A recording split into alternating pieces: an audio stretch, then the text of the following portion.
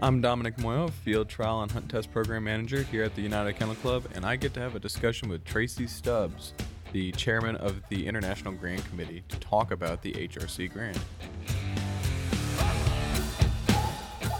You're listening to the UKC Hunting Ops Podcast, celebrating hunting dog heritage, competition, and community. United Kennel Club has been the hunting dog sports home for coonhounds, beagles, retrievers, pointers, cur, feist, and more for over 125 years.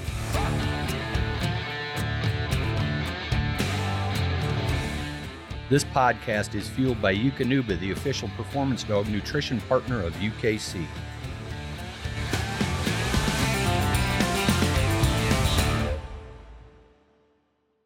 Thanks for joining in. I'm Domenick Muoio, and I'm the Hunt Test and Field Trial Program Manager here at the United Kennel Club. And today I get to sit down with Tracy Stubbs, and Tracy does quite a bit of work with the HRC, the Hunting Retrievers Grand, the International Grand.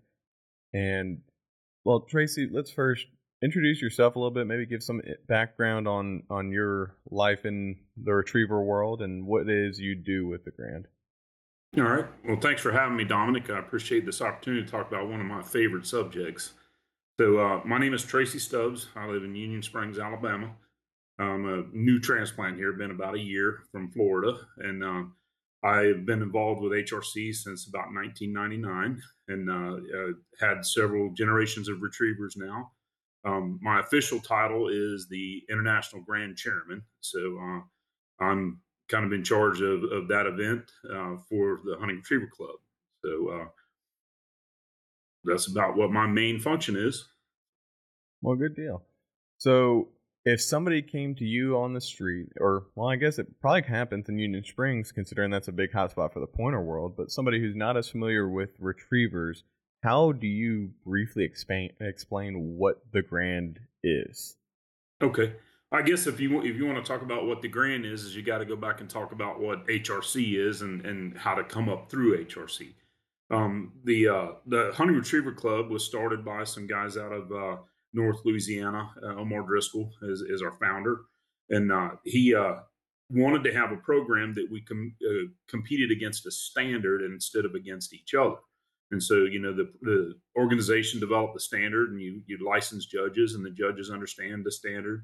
And, you run against the judge's standard. So at the local level, which is your local clubs, and I think we're up to around 150 clubs in the HRC now and growing every day.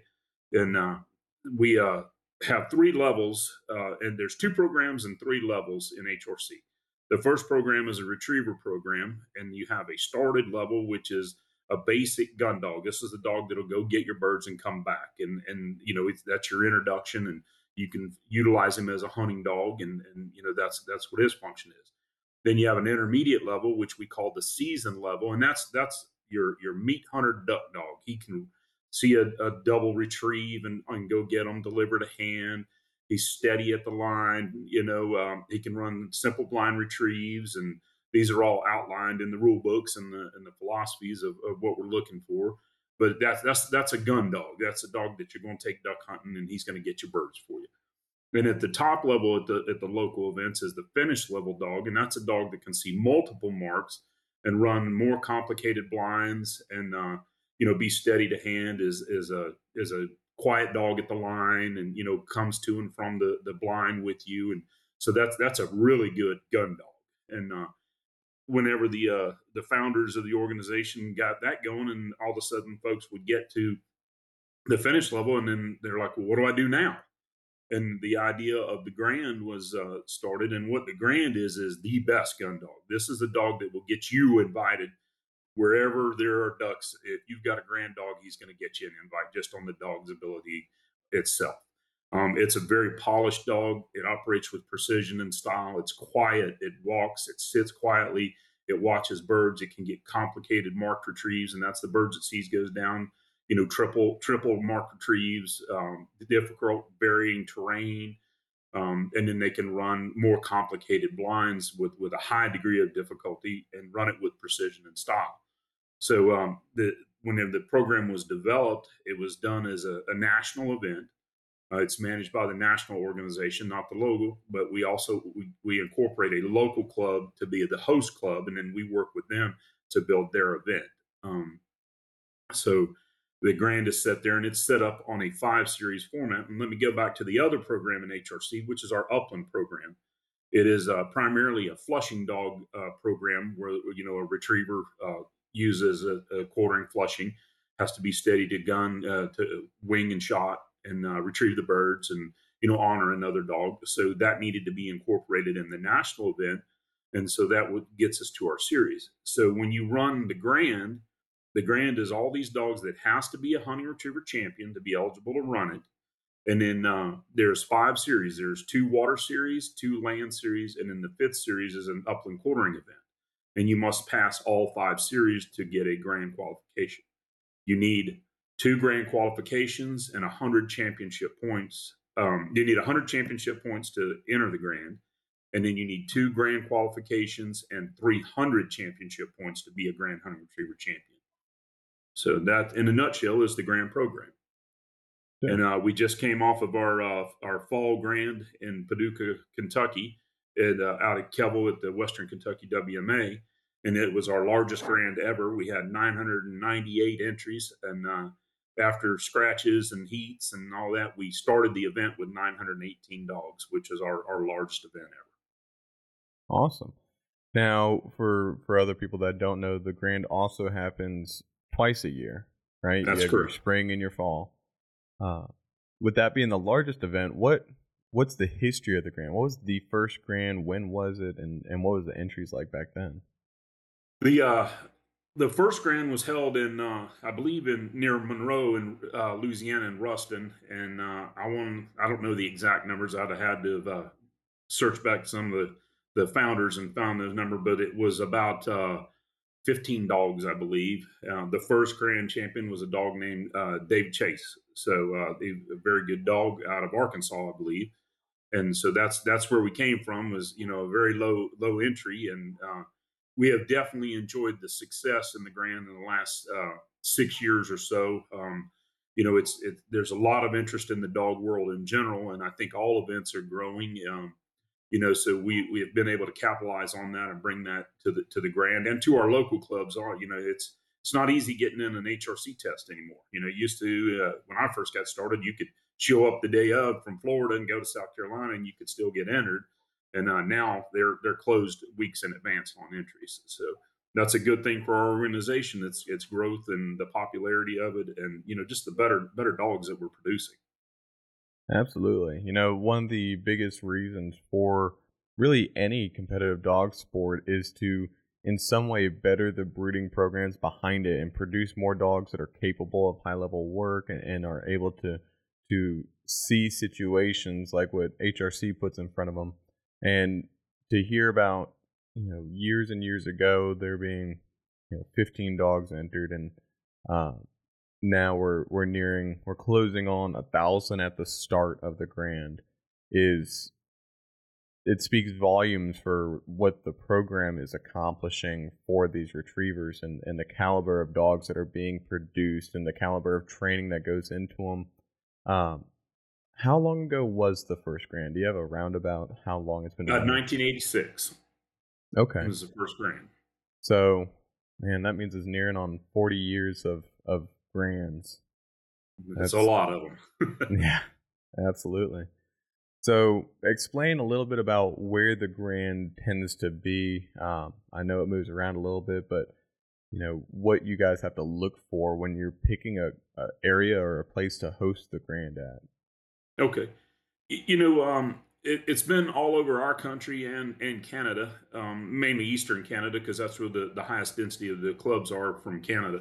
But what we look for in looking for a site to host the Grand is a local club that is willing to jump in there and give it their all. That's probably the number one thing, is if we need a partner in handling this at the local level with boots on the ground in the local area. And as we've grown now, we've gone from 4 flights to 10 flights, and growth in the near future here to 12. If things continue the way they are, is we need those sites, and we have to manage this in a 5-day format is how we're set up with our rules, and so we need a place that we need duck water. We need that shallow water ponds, and where we don't have to stretch them out to max distances and things like that, where we can manage time to still have a quality event. And so that gets more and more difficult every year, but it's still very accomplished. You got to have those local folks that know the area and have those resources. We have some places that we like to return to because they're just great grounds. You have great clubs there. Where we just came from at the Western Kentucky WMA, that the group, they've swapped it around. We've had 3 grands at that facility, and it's been swapped around each time with a different club. But the Region 6 clubs all jump in there and work it together. And it's actually a pretty incredible group to be involved with. And we have several of those groups around the country that jump in on those grands. But we're looking for those sites with the ducky water. That's what we are. We're in camo. We're shooting a shotgun with primer loads over it, and we want to be as much true to hunting form. We hide the winger hides and that stuff that we're duck hunting to still be able to test and test that level of proficiency. And then land, we want a varying terrain land. You don't just use a flat open field. You want to have varying terrain and cover and those kinds of things. And then the upland is, if we can have some good cover that's been blocked or somehow managed that we can utilize, that works great for us. So, sure. Now, as far as we talked a little bit about the caliber of what the Grand is. It's kind of the Super Bowl for the retriever, the hunting retriever. When we look at things like pass rate, if you show up to the Grand, aside from training and the dog having a good day, what would you expect your chances of actually passing be? What's your average pass rate?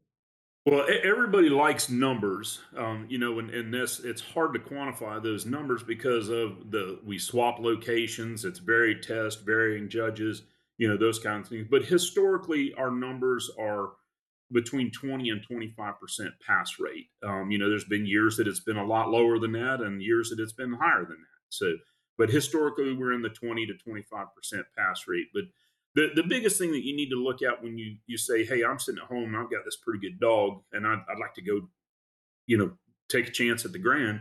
And I'll have one statement that as Grand Chairman that I always like to say is, you are never going to pass the Grand sitting at home. So, it takes a lot of courage, and to jump up there and say you're going to run the Grand, and it's very doable for the amateur. We have a lot of amateurs that run the Grand and do very successful at it, and that's the pride of the organization there. A lot of pros run it, but they should be bringing good dogs. But we just want to see that good dog there. So if you're sitting at home and you say I'd like to take my chances and go and look at the Grand, is you need to be able to go to other clubs and other venues and travel just a little bit. And if you've got a good consistent pass rate, your dog's a good marker, runs pretty solid blinds, then I say bring him. That you stand as good a chance as anybody else. And but be critical of our yourself and make sure that you've got a good solid dog that is able to mark and run good solid blinds. Sure. If you're squeaking by every weekend, the Grand might not be for you. So might eat your lunch a little bit, huh? It might eat your lunch. It's a very humbling experience. Yeah. Now let's talk a little bit about the format of the Grand. Somebody shows up to run in their first Grand. What can they expect? I know you mentioned there's 10 flights, but there's 5 series. How does that kind of work for somebody who, is showing up to their first Grand, or our listeners who aren't familiar with the retriever program? Gotcha. Well, since the COVID pandemic, it's changed how we've had to manage things a little bit, and you hate to refer back to that, but it has. And we usually have a banquet type scenario on the evening before it starts, and that's where we do a draw. Since COVID, we've had to modify that a little bit, and we're working to get that back in, the banquet and get to see everybody and visit before we get to work. But we do a draw, and you're assigned prior when you enter. We have a closing, electronic entry. We have a closing usually 6 weeks out, 5 weeks out to give us time to manage all that information. You enter the event, and then you'll be assigned into a flight, and we do that with a number of dogs and handlers and try to space it out so that we're just not killing one group. And it's 2 or 3 handlers and one with 30 dogs each. So we mix that up. And then once we get there, you'll be assigned a flight alphabetically. And then on the night before the event, we'll have the draw. And the way we do it now is we draw the flight, and we'll do a random draw out of a hat. And you'll start there, and then we do a draw for the site location, and that will, whether you depend, whatever our sponsor site is, land or water, and then we'll start there, and then we just go alphabetically across there. So all that is social media streamed and everything, or live if we're able to get a banquet together and host a banquet. And so whenever you do that, there's social media has been tremendous at helping us. So I think it's huge in our success, and uh, advertising out there is it gets that information out there. So we utilize it as a tool, and all that information of where to be, when to be, the maps and sites and all that is all going to be posted on social media. Our public relations group for the Grand, headed by Lori Greer, they're incredible. They're the catch all, do all, everything. So those folks there work very hard. Absolutely. So with there being, in the past few years, 10 flights to accommodate all the dogs, how does that work for the order of things, right? So not everyone's going to start on land. Some people might start on water. Some people might start on land. And there's some test sites that you aren't going to see over your time there. How does that format boast for people? Does it, and how difficult is it as, grand chairman to ensure that all these test sites are of a similar or a consistent difficulty? Well, once we outgrew the four flight format, there was obviously some struggle with it, and it's a learning curve for all of us, and handlers included. And but I think that what we've been able to do is have an extreme confidence in the Grand Committee on consistency, and when you're at the Grand, there's an old saying there is you don't need good luck, you just don't need any bad luck. And so weather plays a huge influence on those kinds of things. But as the Grand Committee and the 15 members of the Grand Committee, when we get there and we look at sites and we work with judges, is that's our function, is to go around and that we have those sites at the same level of difficulty and consistency, and it's a struggle. And I mean, there can be little things, and then you throw the weather variabilities in there, lighting conditions and stuff like that. It can be a real struggle. But we work hard at it. I have a great group on the Grand Committee that works with the judges, and those men and women, they give it their all and to put on a quality event. But that's where that consistency comes from. And as we've grown past 6 flights, 8 flights, and 10 flights, and now even the handlers are talking about when we go into 12, when we go into 12. I think that they enjoy it. Nobody once we pass 6 flights, nobody runs the same test. So everybody, it's just the randomness of the draw and the luck of the draw, and where you start and where you finish, and this. But we have a very good faith that the handlers have instilled upon us to make sure these tests are consistent and challenging. Mm-hmm. And we talk about the order of operations now. Is it always going to be land, water, land, water, land? Or are you land, water, or could you possibly run like 2 waters and your 2 lands, or what's that format look like for the listeners who aren't super familiar or haven't been? I would say that we would stay on the format that we are, flipping back between land and water. Just for the fact of that's consistency of what we've done throughout history. There's in prior times the Grand had the Upland as the 3rd series. So it was in the middle of the event, and it's a numbers game. Whenever you got to switch and do the Upland, it's very manpower intensive, and it's better for us to do that at the end of the Grand than in the middle, because it involves live gunners and planners. And I mean, if you've been to the Upland, you see what it's a sea of orange. It's like somebody kicked over an ant bed, and all those pieces there with the site coordinators that work there, and they're moving around planting birds, and gunners are there shooting, because that involves live ammo of trying to take those birds. And there's a lot of moving parts to the upland. So I don't see it changing away from the fifth series, but the others, time will tell. But we like that format we're on now. Is it gives you a break. You're not just stuck on land or stuck on water. So Mhm. it gives you that chance to balance things out a little bit. Yeah. I know I've heard, different opinions on the way the old format was with Upland in the middle and the way it is now, and it seems like it's just 50-50 because some people said, you do that in the middle, then you go back to your retriever work, you might lose your dog on retriever work because you that Upland side of it's a little bit looser, it's giving your dog a little bit more control and allowing them to make some more decisions on their own, whereas, that retriever side of it's very very strictly regimented and it's very specific um, tasks for these dogs. It's not just there's some birds in this field, go find them and pray they sit. And then other people say, well, now with the fifth series, you've been running a dog no collar for 4 days, and you're adding that extra rigor of I really need you to sit after I kick you loose in this field and we get a bird. So it seems like whichever way you cut it, it's going to come with its own challenges, and either way, I'm sure it still affects these dogs in similar ways that you're truly finding out who the grand level dogs are. That's right. And we talk about the precision and style and control that you have in the retriever series, and then you're asking that dog to go and hunt on his own and engage, but still be under grand level control and all that.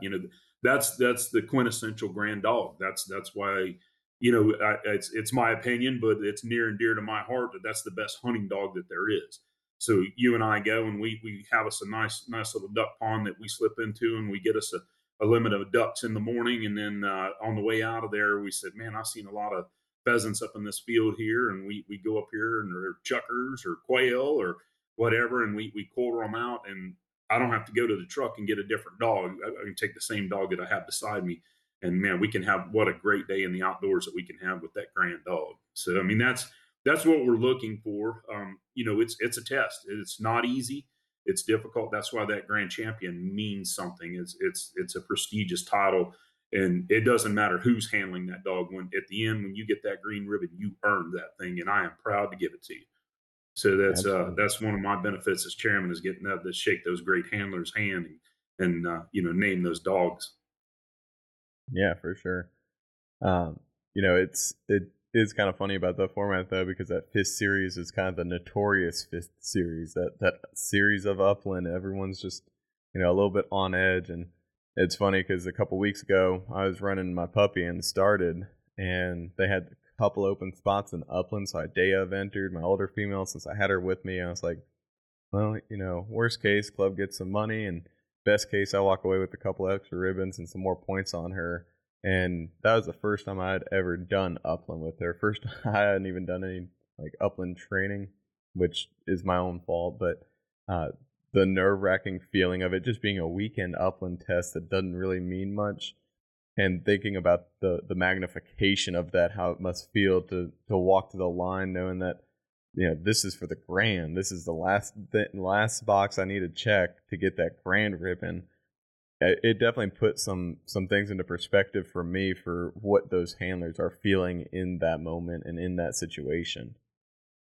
That's right. All day of boredom for 5 minutes of sheer terror. So That's they, right. but it's the uniqueness of the event, and it's I've been there with that heartbreak, right beside them, and my own dogs, and it's there. But you in the HRC program, if you want to say you have the best of the best, then it's got to have that upland component in there, and we are consistent with the way that we set it up.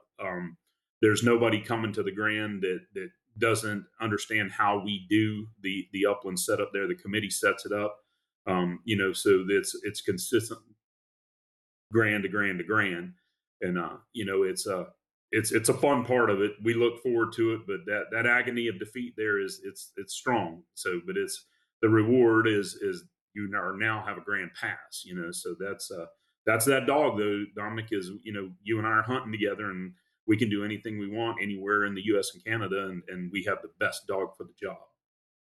go anywhere, do anything type of dog. That's it, buddy.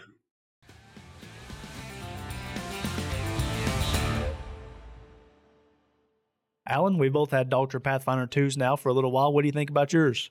I'm liking mine. One of the things I had the opportunity to now download a map of an area where I did not have service, and I've used it there, and it has worked flawlessly. I love it. Yeah, I love the crystal clear maps. I love that I never lose reception on my dog's collars anymore. Highly recommended by me as well. Dogtra Pathfinder 2, the official GPS collar of UKC.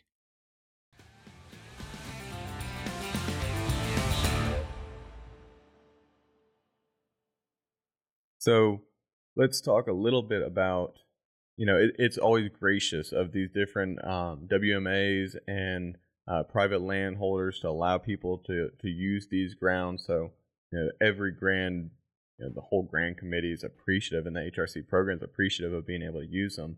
Can you think, is there one specific grand, though, that sticks out in your mind for your favorite grounds or your favorite test that happened in it, or what comes to mind if I ask what's your favorite grand and why? Man, you are not going to pin me down like that, Dominic.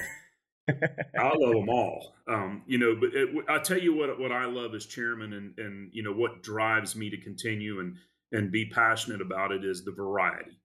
And it's the local club members. I have thousands of acquaintances and friends across the country that I wouldn't have if it wasn't for HRC and the dogs and the Grand. And that's what I enjoy about it. They all have something unique about them.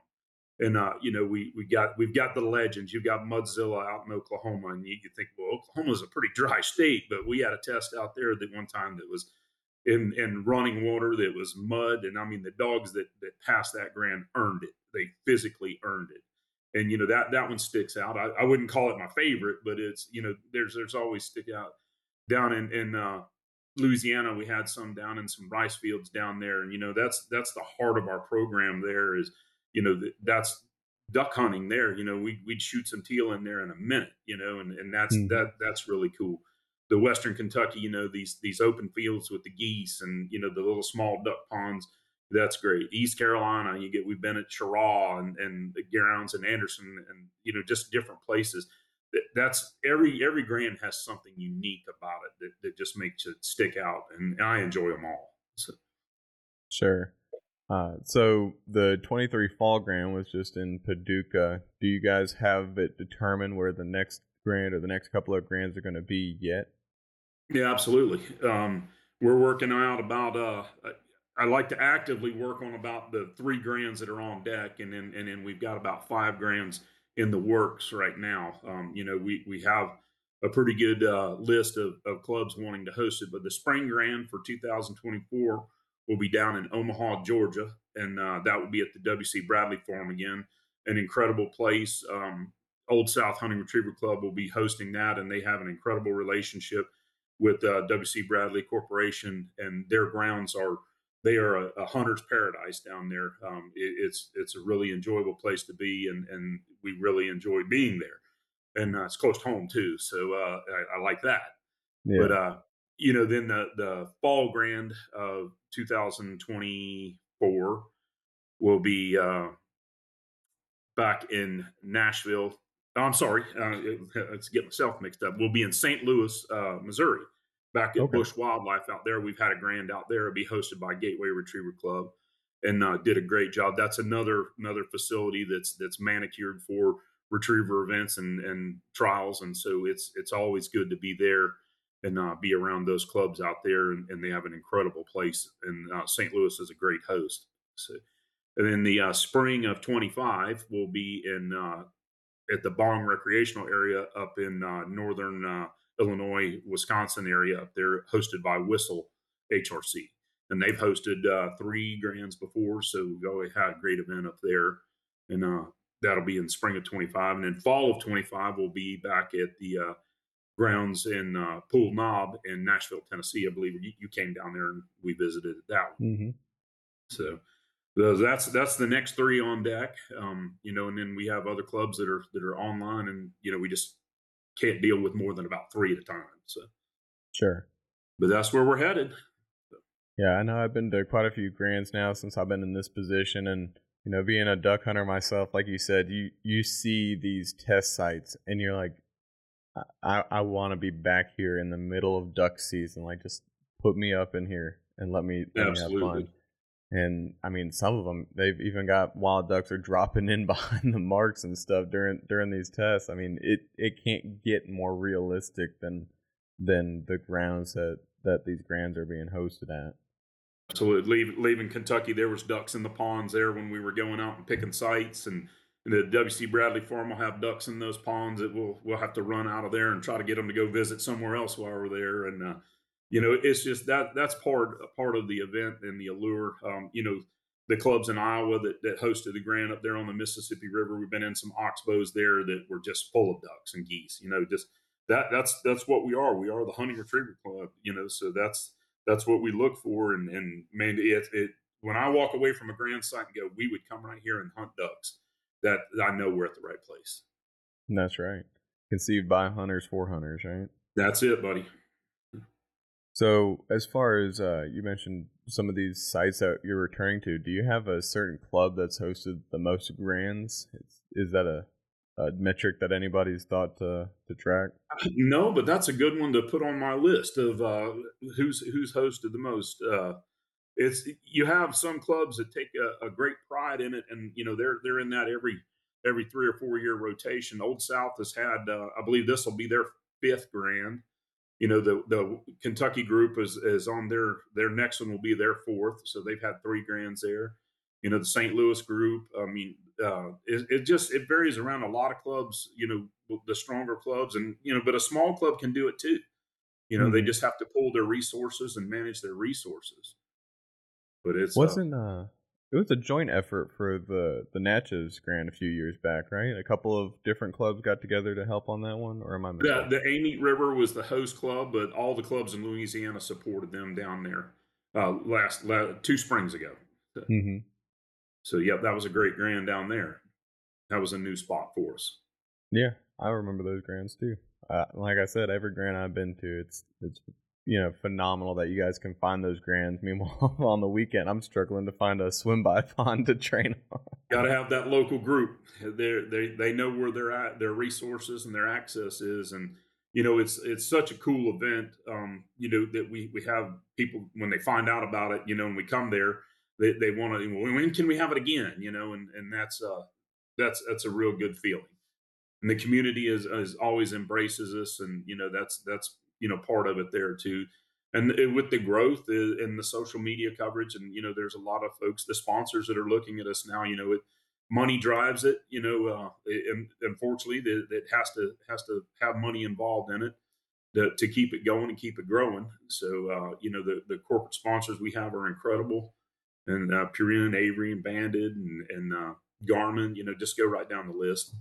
They're incredibly supportive. Sure. Um, Tell me a little bit about. We'll kind of sidestep here from the grand in general and talk a little bit personal. What was your first grand like? Uh, my first Grand was I judged in 2006 down near Savannah, Georgia, and for Coastal Empire Grand down there, and it was overwhelming. I had judged a lot of finished around, and one of those people that was terrorized of the Grand, because the legends of the Grand and how hard it was, and critical of my own dog and my own abilities. And then once you get there, if you are a dog person and a retriever enthusiast, you get to the Grand, it'll hook you. It's just incredible. It's just like that person that shows up for their first started test. If they love dogs and love the outdoors and duck hunting and those kinds of things, that first started test will get you hooked. That first Grand will get you hooked. So Yeah. it's a really cool event. And then I judged it 4 times and then got back on the committee, and it's just haven't stopped since then. So Sure. So, we went over a little bit about where the next couple of grands are, and like Tracy said, you go to one of these and it really puts into perspective the amount of training and the effort and the genetics in these dogs. So if you hear this episode and you're around that area, definitely swing by and try to check one of those out. It's a welcoming community. If you have questions and you don't even know what you're looking at, you can ask somebody and they'll explain everything to you. And you'll probably end up finding yourself there a few years later.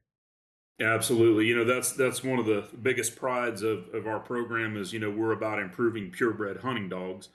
And, the Grand has taken it to a level now that when we first got into this, we looked for dogs outside of other venues to bring into this venue this is a better dog. Let me bring it in here and do this. Now, if you are a serious Grand competitor from the amateur to the pro level, is you look for those Grand champions in that pedigree, and you look at that and say, what do I need to complement that with? And, it's really tying it all together, Dominic. But the Grand champion, if you want to be competitive here, you need to look for Grand champions in that pedigree. And it's in whatever breed that you choose. It's just like a lot of other venues, we're dominated by one breed of dogs, but there's been many a Chesapeake, many of golden retrievers. We have a flat coat Grand champions, Boykin Spaniels. I mean, they can all do it. It's the matter of how good a dog and the intensity of your training and, what your training group. It takes a good group to be involved at the Grand level. So. Sure. I'm friends with quite a few people in the hunting retriever club world, and I know whenever I see the Grand is, the week of the Grand, I'm seeing everyone out with friends that they're on different training grounds or trying to get tuned up right before, get that last minute dust knocked off and get the stink knocked off of the dogs. And it shows how much of a community is built within the Grand to have friends all over the country wherever the Grand's being hosted, and know that you can turn to someone and be able to find somewhere to train up to that level right beforehand. And absolutely, there's always someone with the Blackstone too making breakfast. That's it. And that's the camaraderie of the event is incredible. And that's, like I said earlier, is I have these thousands of acquaintances and friends that I have now that are my dog people, and that's it is, you go down through there, and we were doing it at the Upland just a week or so ago. And we were up judging, and all you could smell was bacon cooking and everything. And everybody was so hungry, but that's the camaraderie of it, and you could walk to any truck there and someone's going to feed you and someone's going to talk to you and hang out with you. And, that's the enjoyable part of it. It's the intensity of the event, and then the camaraderie with the handlers and the owners. And, we work hard to be spectator friendly. It doesn't always work out, but, we want the owners to be part of that, not just the handlers, and family. And, you get to see those folks that you don't get to see any other time of the year. So. Sure. That's a cool thing about the Grand, and the more it grows, the better that gets. Absolutely. What are some of the goals for the Grand moving forward? Are there certain milestones you guys are looking to hit in the near future? I know being right there on the cusp of 1,000, it has to be on the horizon. It's time management is always an issue for us. So we always look at what is our breakover number, where we need to expand our flights. Along with that comes the management of those extra flights, adding those extra judges. We're on a 20 judge format now. You add two more because you have to add 2 flights. You can't just add 1 flight. So, that increases 4 more judges, committee members, it just goes down the line. So, our goal is always to be able to manage that effectively and get it done in time. Our goal is on that 4th retriever day, we'd like to be done before 2:00, so everyone has time to go and decompress and change gears into that upland mode and give them some time to get away from that retrieving and get back into getting that dog to hunt.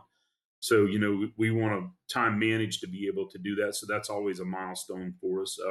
The numbers, I'm not worried about numbers. That they're going to grow as the success of the event grows, and we're just going to enjoy it and appreciate it. So it's a good thing there.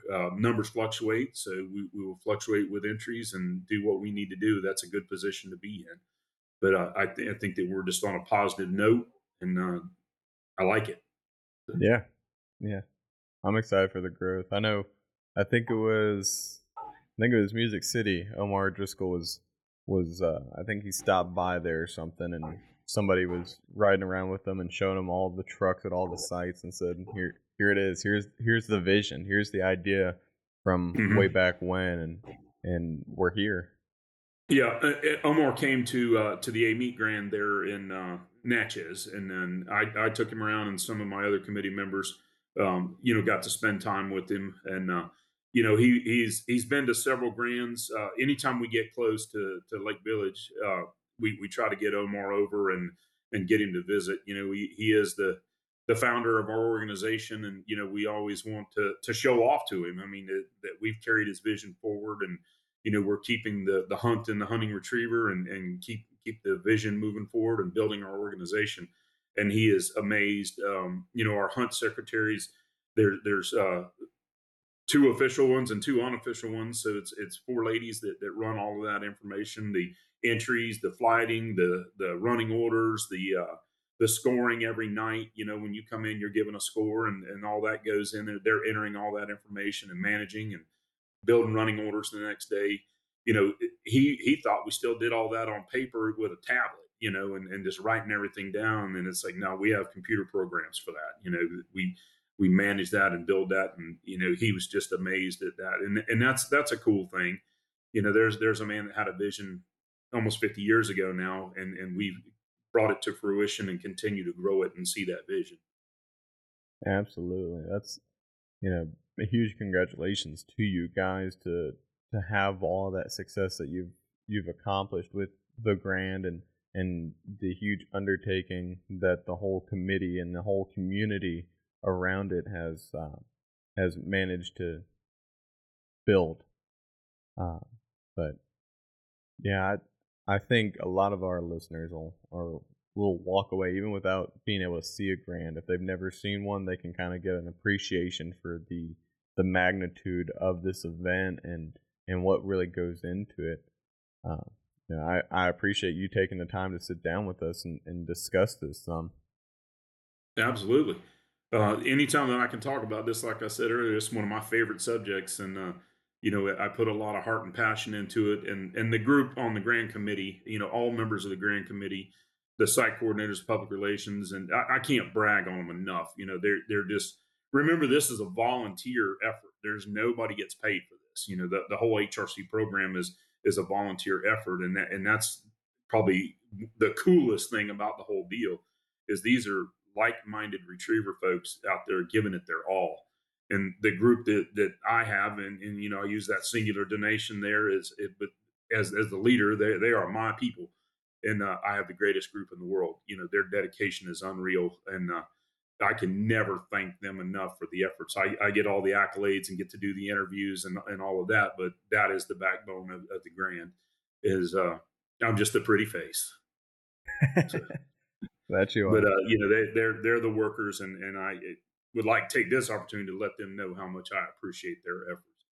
And the executive committee of HRC, they're elected by the board members, the club members.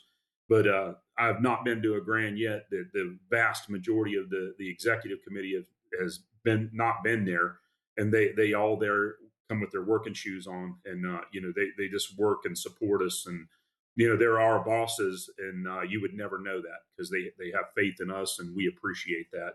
And they're there to help us do everything from handle trash cans to deliver lunches to help set up tests or whatever they need to do. And it's just a great organization to be involved in, and I am very thankful to be the chairman.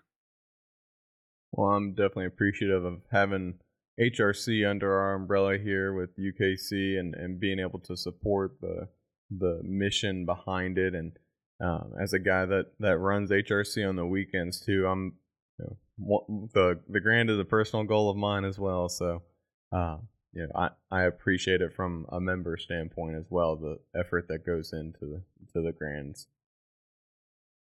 Thank you. Well, we appreciate you taking the time, Tracy. I think you've been able to expand on a lot of things that help our listeners and understand what goes into the Grand. Even if they're a veteran of the Hunting Retriever Club, they might not know some of the stuff that goes on in the background. So appreciate you kind of opening and shedding some light on that and talking to our our coonhound guys, our beagle guys, or whoever else might be listening as well to bring them into the hunting retriever world for just a little while. Good deal. Come on to the Grand and see the show. It's incredible. It is. All right. Thank you.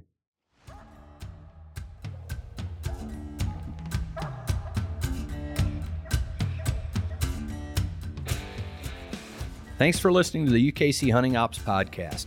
Be sure to give us a follow wherever you get your podcasts so you don't miss out on new episodes.